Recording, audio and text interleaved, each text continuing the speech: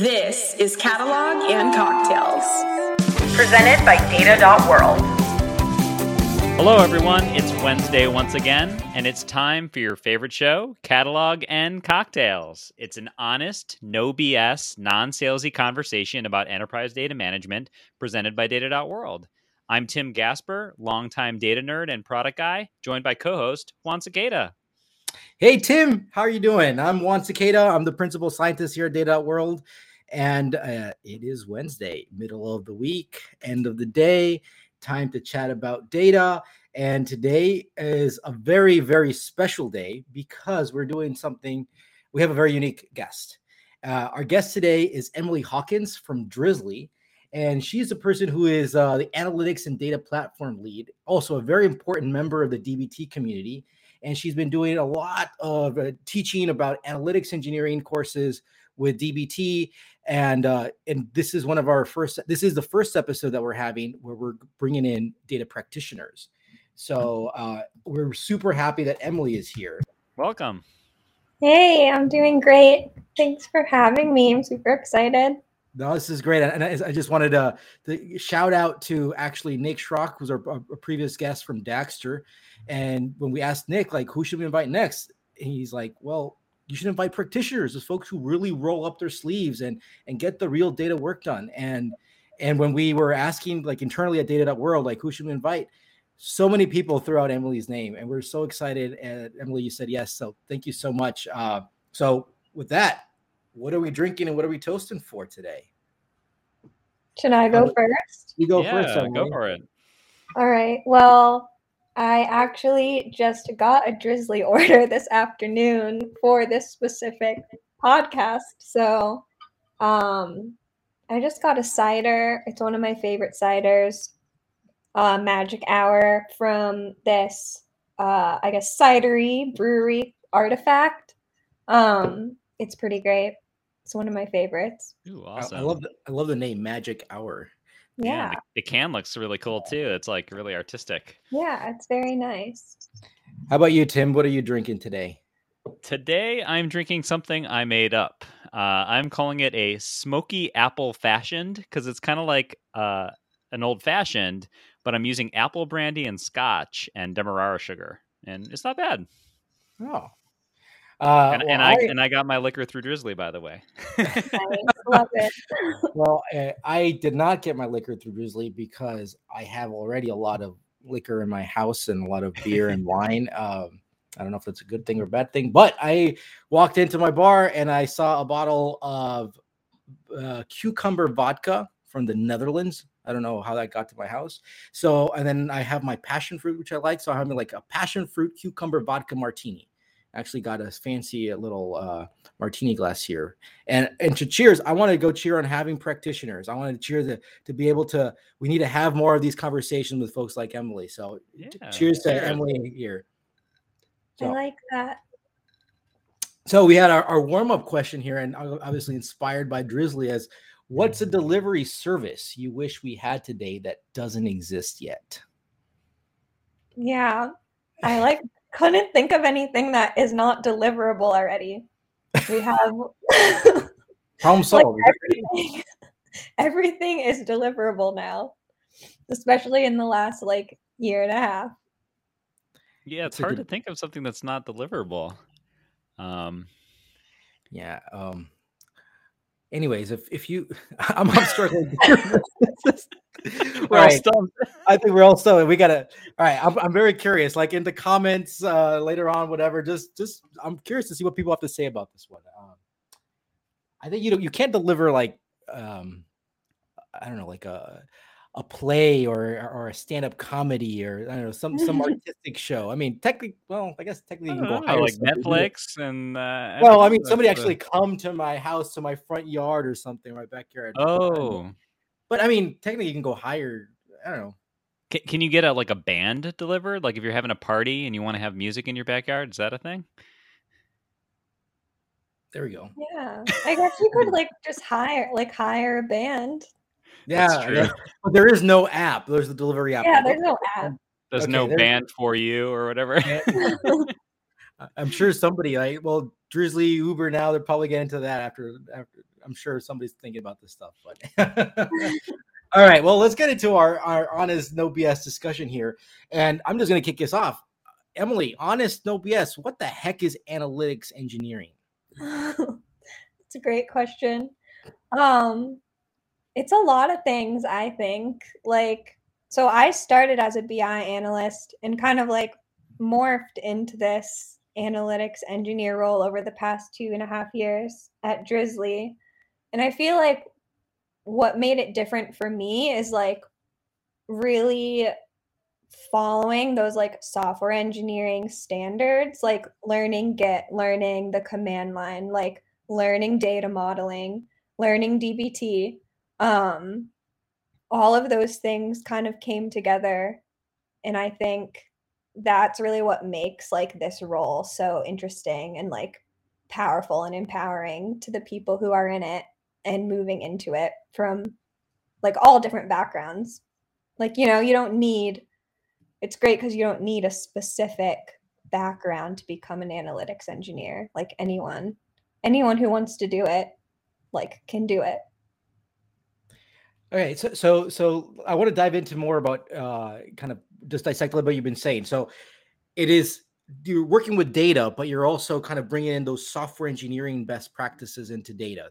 So would that be kind of a good summary of analytics engineering is working with data, but treating data as if it were software? Yeah, I think that's a good definition. So how was that transformation for you? Like you said, you started out as a BI analyst. Like, I mean, was it something you read? Was this people you were talking to, or was it? I mean, one day you woke up, or you've been. I mean, how was that evolution for you to get into this? And when was that actually? How long ago was it? Yeah. So I started at Drizzly a little over 2.5 years ago. So in 2019. Previously, I like had always kind of been in data, in analytics in some capacity, really since my first like internship in college. But it was more on the like business analyst side. And then I started at Drizzly as a BI analyst. I was the second BI analyst on the team, so we were small. So we had to do a lot. And really just like we knew that we wanted to fix how like analytics worked. We weren't happy with our current tools. And our director, Ian Macomber, came in and he really helped us like carve out that time and like roadmap and buy-in from the rest of the company to help us like spend that time actually improving our stack and bringing on DBT, bringing on Snowflake, bringing on Fivetran, bringing on Looker, like all of these tools you hear so much about. And having that experience, like learning them as we were like implementing them and figuring out, okay, what's the best way to use these tools together? Like, what are the best practices we should be following? Of course, we learned a lot from the DBT community and all of the great content they put out. But yeah, I guess just like doing it, like that's really how I got to that point, I guess. Would you call yourself an analytics engineer today, or some of the work that you do in analytics engineer today? And like, I guess, what do you think of the role that you're playing right now? Yeah, I think the first maybe year and a half at Drizzly, I was more in that like analytics engineering role because I was working directly with business stakeholders, like modeling the data, getting it in our BI tools. But now I kind of more focus on our data platform as a whole. I do still some work with data directly, but not as my like full-time role now. So I kind of like just manage I guess like our data platform, our data ecosystem, work with our BI analysts, our data scientists on like how to best work with our tools, and how to make their like work experience with our stack better for them. That makes sense. So it's kind of part of a bigger portfolio of things that are going on right now, like analytics engineering, yes, but data platform work, data enablement, kind of thinking about how things are evolving, sort of leading the team around these different things. That's super interesting. And also at Data.World, we're kind of going through some similar experiences where we've been implementing DBT. We have Snowflake, and figuring out how to bring in some of these best practices, and analytics engineering being part of what our analysts and our data engineers doing. So nobody officially has the analytics engineering title yet, but I've noticed that some folks are starting to do that. Actually kind of just like on LinkedIn, it's saying like, yeah, I'm an analytics engineer, right? So it's kind of cool to see that. It's obviously become a huge movement, and it's only been a matter of just a couple of years where this has really come to be, especially with the DBT community. Yeah, I'm curious about what was your life before? What was the life before? Like you talked about you're getting into like the modern data stack, right? The whole DBT and Snowflake and using Looker. But what was it before? What were those pains that you guys were going through that you said, okay, we need to switch? And it's not just only a technology switch, but then it's like this cultural and job and this role switch too. So what was life before to understand those pains? Yeah. So we were using this BI tool called Domo, and it kind of tried to do everything. So it was like it was basically like a 5-tran, like a data storage, like data visualization. Like it kind of tried to do all of that stuff. So you could, bring in data from Salesforce, bring in data from Zendesk, bring in data from your MySQL database, bring in data from Redshift. And yeah, it just too much was going on in one tool. There was no version control in the tool itself. There wasn't a very good interface for writing SQL. It was kind of just like this tiny little text box like that you could write SQL in. Again, not version controlled, so like you could go make a change and maybe something broke and you wouldn't really know what it was from. And then it had this kind of like drag and drop interface for like joining data sources and things like that. And since it kind of also held all the data itself, it was also very slow when we got to those bigger like data volumes, trying to process all of that. So it definitely had limits on how much data it could handle. And then the visualization piece, there was 100, I'm exaggerating, 100 charts that said like GMV, and like who knew which was the right one? It was hard for people to find the data they were looking for, like make good decisions on the data that was in there because nobody really trusted it. So there was a lot of issues. So we wanted to make our data stack, more modular, have that version control in place for our data, and make some of this more self-service as well, so that our whole job isn't just like answering tickets for people asking, what was our GMV last month? That's a very simple example, but making it easier for people to access stuff, making it more trustworthy so we can like focus on harder things. Yeah. Well, so you talked a little bit about the BI side and some of the challenges there, or the analytics side. What about on like the data management side? Like what were some of, were there problems that you all were experiencing with your warehouse? Were you already using Snowflake, or were you using kind of like something else and then decided to switch to Snowflake? Yeah, we were on Redshift before, but I wouldn't say like a lot was going on there because of Domo, the way it was set up. Like we weren't really putting a lot of data in Redshift. Mm-hmm. it was mostly like things were directly pulling from those connectors from like Salesforce, Zendesk, whatever, directly pulling from MySQL, which also wasn't great because there were times where like it would bring down the MySQL server because like a query got stuck. So caused problems for everybody. And we really decided like, okay, Redshift, we've heard about issues with like scale. We didn't want to like put ourselves in that position. We also use a lot of semi-structured data like JSON, and Redshift, if you know, is like very unfriendly to that. And Snowflake is very great for that.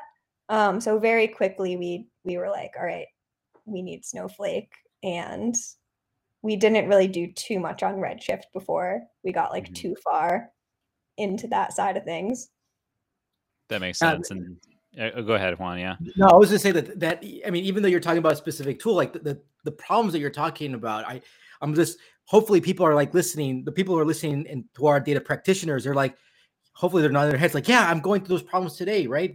I'm using a tool that's trying to go do too much, or there's no version control about this. I version control the data, version control of the queries. I don't have a good way of actually writing the queries. Things may be slow. They're coming from different places. I think what you just said was really important about like this dealing with semi-structured data. I think everything is now very JSON moving all over the place. I want to be able to very easily capture that. We're generating all these charts or these dashboards. Like, what does this actually mean? So at the end of the day, like these are the real world problems that we're seeing. And I mean, you're living through this stuff. Actually, so I'm curious. So your manager, the leadership, like what was the breaking point, the tipping point right now, right? To say, okay, this is it. We got to go change. Like, how was that process? Because what I want is everybody who's listening right now is like, if you're going through these pains that Emily just described, like something's going to break, like something is going to change. And what is that tipping point that people need to be prepared for, or they can accelerate to get to that, to go change? Yeah, I think we were pretty lucky in that like our leadership team has a lot of trust in the data team and like knows how important data is to the business. So, you know, when our VP like went to the CEO and was like, we need Snowflake, he kind of trusted him and was like, yeah, okay, like, you know your job better than me. Like, if you say you need it and we need it, like, let's do it. So we had a lot of support from leadership to kind of revamp our infrastructure, because we knew like we were able to show like how this would enable the rest of Drizzly to move faster and to use data in a better way, in an easier way, more reliable.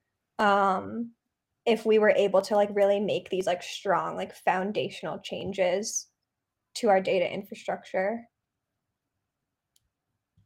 Okay, that's important to know. Is again, it's always just not leadership buy-in, but also, I mean, there's a trust, right? And also knowing that the CEO says, well, I not only do I trust the VP of data or data team, is that they know what they're doing, and and it's important for us. Making this team successful is important to the company. So I think that's also very important, that we need to have leadership executives drive that. How does this look now? So how did the modern data stack start out with, and how is it today, and how is it evolving? So what we started with was DBT. That was like our first step, was like, let's move all of this bespoke SQL logic in Domo into DBT. So it's version controlled. We know where data is moving. We know how it's connected. So we did that. We got Fivetran, so we could take all of those connections from Domo into Fivetran, get Salesforce in there, Zendesk, MySQL, kind of all of the things that we use at Drizzly. So we kind of use a lot of those like third-party app, so we have a lot of connectors that we need data from. Of course, Snowflake, and what else am I missing? I think it was about a year ago, maybe, that we started using Dagster for data orchestration. And I think it was also about a year ago, maybe a little more than a year ago, that we started transitioning all of our data visualization into Looker. This really aligns with Tim with the stuff that we've been talking. I think the episode with Nick and some other folks on the modern data stack of like the core, right? The core is ETL, right? ENL, so something like Fivetran. The T is DBT. You have your warehouse, and then you have some analytics, right? So that truly kind of correlates with what everybody has been talking about. I'm calling this now the modern data stack core. And what's interesting is that Nick was arguing. I mean, obviously he's biased, but I agree with him too. It's like, well, you might as well bring in the orchestration from the beginning, or sooner than later, because you're going to need it, right? So that's probably the next thing. So it's you're kind of either you, in a way, you're following the game plan, but you're probably actually writing the game plan at the same time for everybody else. So this is why it's really, really interesting to go see that. So how long has this process been? Like when you guys decided, all right, let's start with DBT and so how has that evolution been going over time? Yeah, it's honestly been like not too long since I started at Drizzly. So probably within like my first 6 months at Drizzly, we like started this process. And I don't think we're ever going to be like done. Like there's always new things to do and check out and improve upon. But yeah, I guess I'd say 2 years, 2.5 years. Okay. That's honestly pretty fast for like a pretty major transformation. So that's for those that are listening and thinking about moving to the modern data stack, obviously it's good to think about how you can do that in a concerted way and do that relatively quickly. One thing that's interesting, Emily, is to think about some of the new tools and technologies and use cases that are starting to emerge around the modern data stack. Just kind of curious from your perspective, whether it's at Drizzly or if it's, just in general, kind of being, an active member of the community. Are there certain things that you're thinking are next from, whether the kinds of things that you're thinking of adopting at Drizzly or just in general, you're really starting to dig into and understand more and get excited about? Yeah, I think our most recent sort of addition to our stack was Census for like reverse ETL.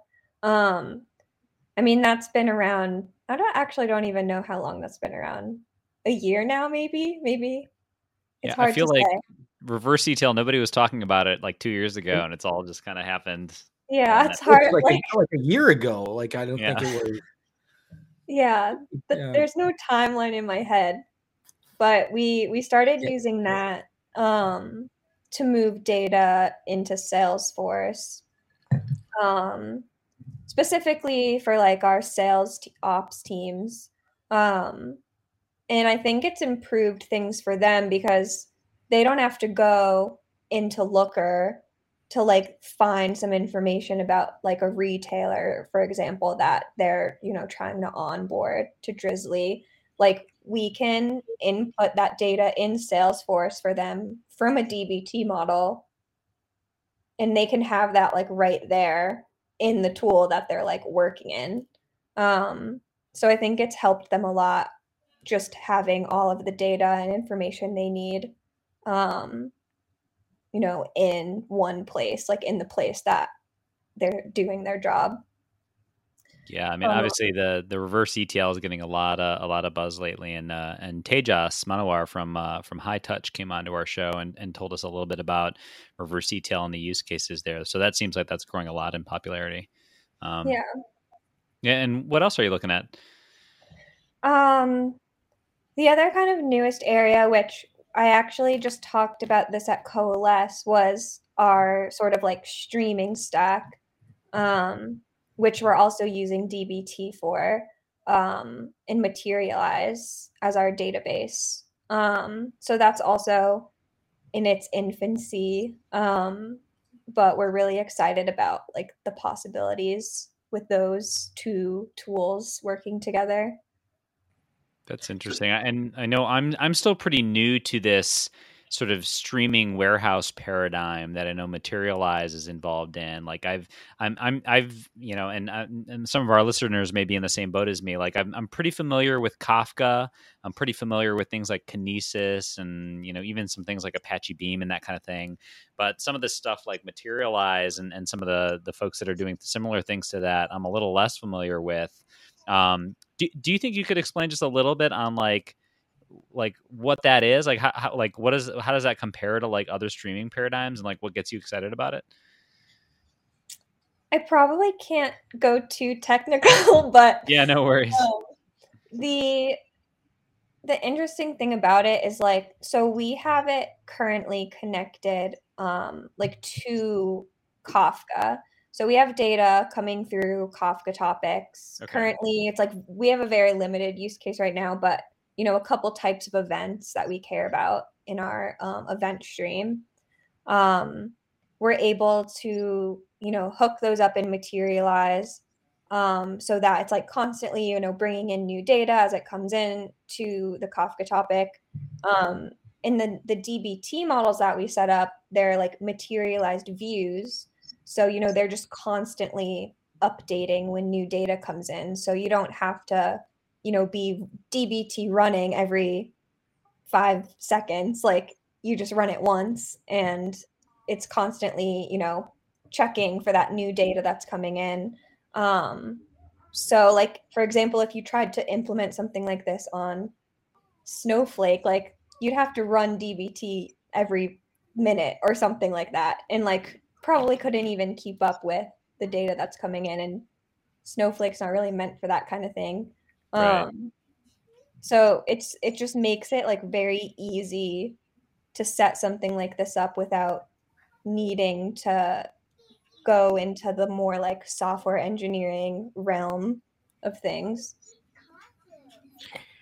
Now, I think this is going to be an interesting paradigm. I think this also came up last week with Sarah Canzaro, or like what's next. So we're in, I think, streaming data. I mean, we've been so focused on kind of just batch stuff up to now, and I think streaming data is the next thing. And actually, I think it's confirmed now, but I think March 2nd we're going to have the CEO of Materialize as a guest here, so we'll be able to go dive in a lot more into this. I think it's another fascinating part.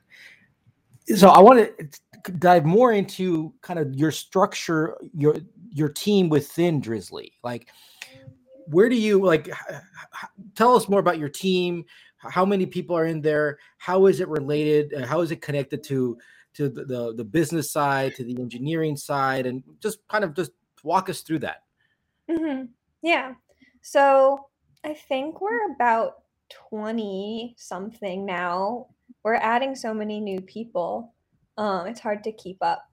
But yeah, so our analytics team's like 20-ish. So that includes BI and data science. And then for reference, Drizzly overall, I think we're around like 300 something.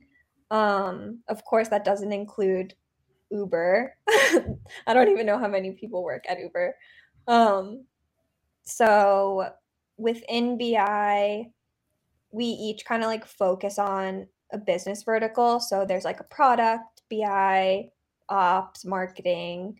I guess marketing's a special case because they kind of have their own set of like analysts, data engineers, and data scientists because it's kind of such a specialized field. And then similar setup on the data science side. We have like a production data science team with like a machine learning engineer. We have data scientists who focus on marketing, who focus on ops, focus on different parts of the business. And then my role is data platform. So as I was saying like earlier, just kind of how it all fits together, how we can all work together on the same stack. But when you were talking earlier that like you have to work with business stakeholders, right, and modeling the data. So out of those kind of little those pillars that you talked about, like who is that part that's actually doing that work, and who is that role? Is that the analytics engineer like you? Is there how big is who other analytics engineering, and how do you all work together around that? Because I think this is the collaboration part that I'm very interested to kind of dig into. Yeah, so it would be like the analysts within each like BI vertical. So like within product BI, there's product BI analysts. They work with the product stakeholders, work with our event stream data, work on modeling the data in dbt. Same thing with ops and marketing, and same thing on data science. Like even they will get into dbt and put input data from their models to like put into Looker or something. So we're all kind of like part analytics engineer. So then how do you coordinate kind of the work? Like you're saying, what if somebody is doing some deep modeling with the BI team and the marketing, or doing some modeling around that, and then in the product they may be doing something similar? Are they cross communicating here, or is everybody kind of doing their own thing, and then later on you guys kind of coordinate? How is that? Because that's something that I'm concerned. A concern I have is kind of when you're centralized, but you're decentralized, and trying to find that balance. So I'm curious to see how this is working out for you guys. Yeah, I mean, so we all sit on the same team. Like we all have regular sort of like check-ins every 2 weeks where we talk about what we're working on. Like we work through like Jira. So we have sprints. People like have visibility into what we're doing. And I think like as a team, we're just like we communicate really well. Like we share ideas. We'll post in our Slack channel, like if we're having issues, or like, hey, anyone have like a better idea of how I could do XYZ? We're all in the same code base. We all can like code review each other's PRs, things like that. So we all like, I feel, have very good visibility into what we're all working on. Yeah, so it does truly sound like a software team. I mean, Tim, what do you think about how this the kind of the parallels with software and product? It really does. And when we think about like software teams and having like front end engineers and back end engineers and designers and product managers working together, it sounds like you all are putting together a pretty dynamic organization to tackle a lot of these different data and analytics opportunities. And as we talk about all of this, one of the things I wonder, Emily, is these analytics engineering either roles or hats that folks are wearing. Are most of these folks previously analysts that are kind of now stepping into this role? They're learning about software development best practices, or are they more like sort of data engineers that are starting to, understand more about the business and starting to move up stack? Are you noticing sort of a trend of sort of the folks that are stepping into that role or starting to wear that hat? Definitely varies.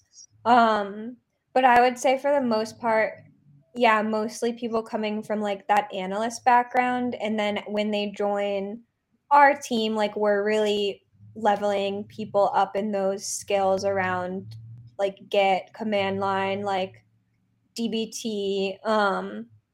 So we're aware that there's definitely like a shortage of people with the skills like of the modern data stack. So we're trying really hard to make sure that we have like the environment where people can like learn those skills on the job as they're interested. Like for example, we actually just had someone at Drizzly who started on the CX team and just was very interested in data and what we were doing, and just started kind of working with us on stuff, and now has just joined our team as a BI analyst, which is amazing. I love that we're able to do that and bring people in from different parts of the business and just teach them those skills. I think that's something that we need to start, that we're starting to see, and I think we need to encourage that more. Is like, if you come from one area of the business that you know so much, let it be from the product side, from the marketing side, the customer, right? And you have all that really important kind of domain or subject matter expertise, and you want to get into data, like, you're bringing in so much important knowledge around that, and it can help just close a gap between so many things that we may have. So I think that's something that I think we need to start highly encouraging that, and I'm glad we're seeing this. Yeah, it's an exciting movement. I'm also curious to see how you guys deal with the dynamics of the social dynamics, right? Is it? I mean, I always say that when we're talking to people, trying to go understand what they're talking about, and you're modeling all this, like, what are the techniques or what are the skills that you have to be able to go sit down in a room or in a virtual room to be able to say, okay, what do you mean by this? Because I'm trying to get you the data, but I don't understand it. And I probably don't have the business expertise, but I still don't understand you. And I still need to deliver something to you, but I don't even know if I'm delivering to you the right thing. Like, what's your experience behind that? And just really interested in getting your insights. Yeah, I think that's definitely a hard problem. I think just we've had the paradigm of just like, iterating quickly with stakeholders. So, they tell us, hey, we want something that shows us X, so we can really quickly prototype it in DBT, surface it in Looker, and be like, hey, is this what you needed? Or not even Looker, even, like, it could be an Excel sheet or something. Is this what you're looking for? Oh no, I actually meant this. All right, really quickly go change one little thing in DBT, rerun it in export again. Like, I feel like we have, with the tools we have, like, it's really easy to like quickly iterate with stakeholders and get like really fast feedback, and make sure that once we're ready, like once we're kind of on the same page, like we're ready to ship that like into production for them. Yeah. And less of the emphasis is actually on that iteration happening in the BI tool. And it's actually able to happen in the data warehouse layer, which is pretty new, right? Because usually in the past, it's like, hey, I wish this table looked differently. And it's like, oh, wow, okay, well, that's going in the data engineering backlog and see in a few months, right? Whereas now it's like, oh, yeah, you want me to change that calculation? Let's tweak it and let's DBT run, and here we go, and there it is, right? Or even do it on a staging database first if you have, like sort of a staging warehouse set up, right? Like, does that look right? Okay, great. Now let me push it to production, right? Right, exactly. That's like such the great thing about Looker too with Snowflake and DBT is they have that like development mode where you can like just point to your development database. Like, that's what we have in Snowflake, is every analyst has their own like development database that they can work on, which is just like a clone of production. So it makes it really quickly for them to iterate on things, see how it is in Looker, see how it is in Snowflake. Yeah, I think we have a pretty good setup, but I'm biased. How are you all thinking about scaling, right? You said you're 300 people Drizzly right now, right? There's 20 folks in the data team. You're going to keep growing, right? Let it be that you're going to get merged into Uber or whatever, but just a company like you, who are going to keep growing, like, what are your plans? I mean, is this structure that you already have, do you think that can continue, or something's going to go change? When do you start having some centralized governance or stuff? I'm bringing this up because you guys are at 20 here in this team and 300 as a company. And going back to a conversation we had with Mitish Karya, who's the CTO of the Zebra, he's given us the rules of 10, 30 or 1 in 3s, right? So things started to change at 10, at 30, at 300, 300, and so forth. So you're kind of in that 30 range for your data team, but also 300 range for the company. How do you think this is going to change when your company starts growing and starts scaling? That's a good question. I mean, those decisions are definitely made above me. So I'm not totally sure like how Drizzly itself is going to change. I think for our team, we're in a pretty good spot. I mean, Drizzly grew a crazy amount through 2020, which we were lucky enough that that was the case for us. And I think the infrastructure we have set up like actually made us much more resilient to that growth. Like we as like the analytics team didn't really feel the like, whatever 400% growth that Drizzly was having because we set up for that. Like our tools were resilient to that. And I feel like that will be the case for a while. Yeah. I know we had a question about kind of where we're going with BI and stuff, Tim. Yeah, you talking about this question here from YouTube? Well, there's a question on YouTube, but we're back channeling too. But where is? Yeah, you're talking about our own comments. Yeah. It's interesting the journey that y'all have taken at Drizzly and you personally have around going to this, not just modern data stack, but really trying to empower more self-service around the data. And so with the data platform team, as well as, all the analytics engineering that you're doing, it's all sort of in service of this, data products and self-service data.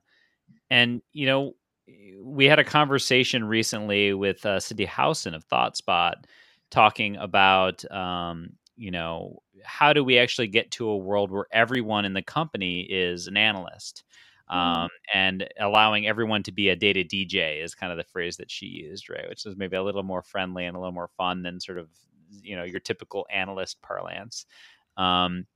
How has that journey gone for you all in terms of being able to empower self-service BI? And has that happened? Like, does everybody have access to Looker? Does everybody kind of have access to data, or do you have to kind of be more protected about it? Just kind of curious.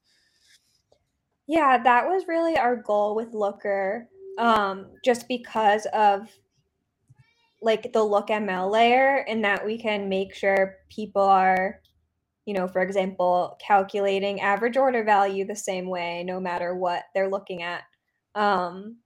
So that was kind of our goal with Looker, like make it really like foolproof to use our data, like make it really, really hard to come to the wrong conclusion about things. So yeah, pretty much everybody at Drizzly has access to Looker. I would say it varies between department or team, like how self-sufficient people are in Looker. So some teams have really taken to it and, they have like a point, Looker champion on their team that does all of their dashboarding and is kind of the go-to person on their team for Looker questions. And like, they'll even answer questions in our analytics help Slack channel. So we have like people like that. And then there's other teams where we have to be more proactive about helping them make sure they're using Looker, like using it in the first place, and also making the most out of it. So it really depends on the team. So we've had to take some different approaches depending like who we're working with. Yeah. So depending on the team, you've had to do some different enablement and maybe focused on a few groups first that you knew were going to take to it more and understand it more. And then they could be kind of your case studies of like, hey, this is how it can work well. Like, let's kind of replicate this throughout other parts of the organization. Yeah, exactly. Mm-hmm. I'm kind of, before we get into the lightning round, I got a last kind of question here, which is, what are your kind of I know we're going to get into the advice, but later on, but I want to very specifically tips and tricks for folks who are just starting on this journey. Like, what are the things that you, if you go back, is like, I wish I knew this, I wouldn't have done this, and so forth. Like, what are those things that come to mind? Because I'm sure people who are listening would appreciate that. Yeah. For me personally, I wish I spent more time learning about data modeling. So that's something we've definitely had to kind of backtrack on a little bit with our DBT project. Just because of the way our data was initially set up in Domo, it was just like the very wide tables. And we've had to really like backtrack on that and make the conscious decision to like move into that more dimensional modeling paradigm. And it's actually been great. Like, I'm really glad we made that decision. But yeah, it would have been nice if we started out that way. Well, for those of you who cannot see me right now, I have this gigantic smile on my face because I think this is the theme I have for this year, is what I'm calling knowledge first. And part of knowledge first is what you just said, like know your data modeling. Think about the context and all the relationships of how everything's connected. It's not just about data. Just give me the data, right? No, you really need to think about the data modeling, because it's hard, and it depends on the people. You need to go talk about how people think about stuff, and this is the shift that we need to get into, or at least that's my position. And just hearing you say this is kind of validation of like, we need to start thinking about knowledge, and thinking about knowledge is thinking about data modeling. So, how did you? What stuff were you reading about? What do you recommend to go for folks who are like, I need to brush up on my skills or learn more about data modeling? What would you point them to? Yeah, so we actually had a previous BI analyst on our team who was actually very like knowledgeable about this stuff. So he played a big part in really helping us like make this shift. We also recently hired a new data engineer who's also been like very helpful with this, but I think the things people always recommend are like Kimball. There's a lot of good discussions in the DBT data modeling channel in their Slack. I would say like don't get too caught up in one paradigm, like be flexible, like maybe take pieces that make sense for you, but don't try to be like too strict on one specific philosophy, because that, it's not always going to, whatever Kimball said, whatever it was like 20 plus years ago, like isn't always going to make sense today. Right. And despite how hard you try, you're not going to get it right in the first go. And you are going to have to create a new table and move some stuff around, but start with the right stuff and then iterate from there, right? Yeah. All right. Well, this takes us to our next section. Let's move on to our lightning round, which is presented by Data.World, the world's only truly cloud-native data catalog. And with that, I got the first question. So I'm moving to the modern data stack. Should I implement a modern transform tool like DBT before a modern BI tool? Yes. All right. Starting with the foundation, start upstream, right? Second question for you. Do you think that the streaming paradigm that we kind of talked a little bit about today in time will replace a lot of the batch warehouse workloads and maybe become more the center of the modern data stack? I'm going to say no. That's fair. Want to add some more context to that? I think not everything needs to be real time. Like there's a time and place for it, but I don't think it needs to be the default. I'm with you on that. I'm with you on that. It's not all real time. It's not all batch. Yeah. I like that. All right. I got the next one. So if you are new on your journey to learn analytics engineering, should you just start with learning DBT? I think that's a great place to start. Quick plug for my course on DBT. Please go plug it in, please. Yeah. I love it.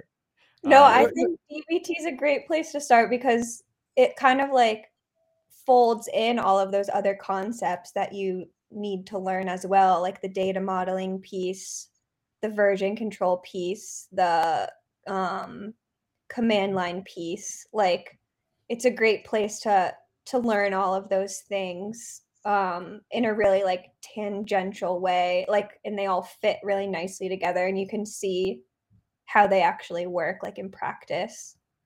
Yeah. And I appreciate how engaged the DBT community is as well. So obviously, for folks that are listening, go join the Slack community for DBT, a really, really positive community. I think all three of us are active members on that community. And just quick plug, the DBT docs are quite good as well. Like even if you don't know anything about Git and stuff like that, like it kind of walks you through like everything you need to know from 0 to 60. So that's a great starting point as well. Yes. And by the way, please share the course that you're teaching. Where do you find more information? What does it start? I mean, go ahead. This is for data practitioners. Yeah, so we just had our like first round. We finished at the beginning of December, or maybe it was the end of November. I can't even remember anymore. But our second round is starting in March 7th. And it's through this new education platform called CoRise. I've loved working with them. Like DBT was one of their very first courses they've ever put out. So it's like very new, but it's a great platform. We've had really great feedback. But yeah, I'm really excited that I'm going to be able to teach a new round of people DBT. That's awesome. All right, we got one more question, Tim. All right, let's do it. Final lightning round question. Is it easier to train an analyst to be an analytics engineer or to hire an analytics engineer? Train all the way. Nice. Love it. So folks out there that are thinking about picking up DBT, not only could you be taking Emily's course here, learn DBT. That's a great path to this because we need more analytics engineers in the world. Let me add one more then to kind of on the other side. Is it easy to train a data engineer to become an analytics engineer? I think so. In my course, like we had people from engineering backgrounds, from analyst backgrounds. So from engineering, like, you kind of have some of those more technical skills already. So you really just kind of it really depends on what you need to focus on, like either the tech skills or the more like data strategy, like business side. Got it. Well, it's we could talk for hours. I got a bunch of more questions here. I'm looking forward to I think hopefully all fingers crossed we'll be coming to Austin in 2 weeks or something for the Data Council conference. So we'll have more of this. But hey, it's TTT. Tim takes it away with takeaways first. Yeah, sure. So really appreciate this conversation with you, Emily. I think there's been a lot of great takeaways and nuggets that we can take from this, really seeing how data work is happening and how the modern data stack is evolving from the perspective of somebody who's really working with data and with data teams. So really appreciate your perspective. I think some of the biggest takeaways that I really got out was, that, your own personal experiences, kind of like starting as an analyst, getting into analytics engineering, really starting to lead around sort of a data platform. And the things that you had to learn, and for folks that are listening, the ability for them to see like the kinds of things that they can pick up and focus on to build those skills, to put on that analytics engineering hat and be able to be, participate and help grow the modern data stack. Things like learning Git, understanding more about data modeling, leveraging modern transformation tools like DBT. And, another thing that I thought was a useful and very interesting takeaway was around sort of the challenges that you faced with some of your previous tools and how that prompted you to make adjustments, right? So whether it was, your BI tool not providing version control or, trying to provide too much and it was sort of confusing to users and like, how do you control like what people should have access to and what they should be allowed to do versus not do. Or having sort of confusion around, what they can leverage and what not, right? Also, things like the movement and the growth of semi-structured data, and that impacting what database technology you choose or which streaming stack that you choose. So, as folks are listening, they can think about maybe some things that they're seeing in their own environments that may prompt them to want to move some of their technologies to more modern solutions. What about you, Juan? What are your big takeaways? Well, one thing that I really love that you said was you got to learn by doing it, right? So, and learn a lot from the community, from DBT, right? Just start implementing, but a lot of that is having leadership and having the kind of your management being able to support you on that. I think that's super crucial. Your conversation today is more confirmation about what we're calling the modern data stack core, right? You got DBT, you have an ENL, which is probably Fivetran, right? You got a cloud data warehouse, Snowflake, and some modern BI tool like Looker. And then what's interesting is then you at some point sooner than later you'll probably get a data orchestration like Daxter in there. And what's interesting is that you got this all down in 2 years. So this is a good kind of a benchmark for people to know what they're getting into. And then what's coming next, and this is also kind of like confirming kind of conversations that we had previously with other folks like Nick, is you need to go push your data back to other sources. Then reverse ETLs we want to go do. Then you're in this case, you guys need to have more real time. So you're looking into the streaming stack and Materialize. So that thing, there's different things of where you're going after with that. And then their team structures, what I find really interesting, right? You have a team structure for BI, which is separate for data science. And then this is around the marketing, product, and ops. You also have a team around the data platform. The analytics engineers are all kind of all over the place there. But even though they're distributed, you have the way how your team works. Right? You have regular check-ins, but everything's on Jira, so everything's very visible. People do code review. You can do code review from somebody else's team, and I think that's all encouraged. And you're very iterative and agile. So when you're working with people and you're working with the business stakeholders, like we can quickly show you the data, even if it's in a spreadsheet, we can go see it. If it is, great. If it isn't, we can quickly iterate around that. And then finally, if something we need to start thinking about is data modeling, knowledge first, right? And don't be strict about it. Be flexible. And the DBT community Slack is a great resource. That's what we did. That was our takeaways. It's a lot. Yeah, well, you had a lot of great knowledge. All right, we'll throw it back to you quickly here. What's your advice, number one? And second, who should we invite next? Oh, my advice. I would say, I don't know, don't be scared to like try something new. Like a year ago, I never thought I would know how to build a Daxter pipeline. And now I do, just because I did it. Like I tried it and I failed a couple times. And now I kind of know what I'm doing. So yeah, don't be afraid to just like suck at something. And who should we invite next? That's a hard question. Actually, so in my course, we had some fireside chats, and we talked to Jason Gans, who is manager for, I'm gonna butcher this, like developer experience at DBT Labs. And he has a great story, great background. Really enjoyed our fireside chat with him. So he could be a great guest for you guys. Awesome. Well, yeah. We'll have to reach out to Jason. Yeah, definitely. Well, Emily, thank you so much. This was a great conversation. And next week, we're going to have Ben Stansel from Moat, and we're going to be talking about what the heck is this metrics layer stuff. So cheers, and hopefully see you in a couple of weeks in Austin. For those who are listening who may be here in Austin, we're going to have some catalog and cocktails meetup, which we'll be announcing pretty soon. And thank you, Emily. And also thank you, Data.World, for supporting us to go do catalog and cocktails. Cheers. This is Catalog and Cocktails. A special thanks to Data.World for supporting the show, Carly Berghoff for producing, John Loyens and Brian Jacob for the show music, and thank you to the entire Catalog and Cocktails fan base. Don't forget to subscribe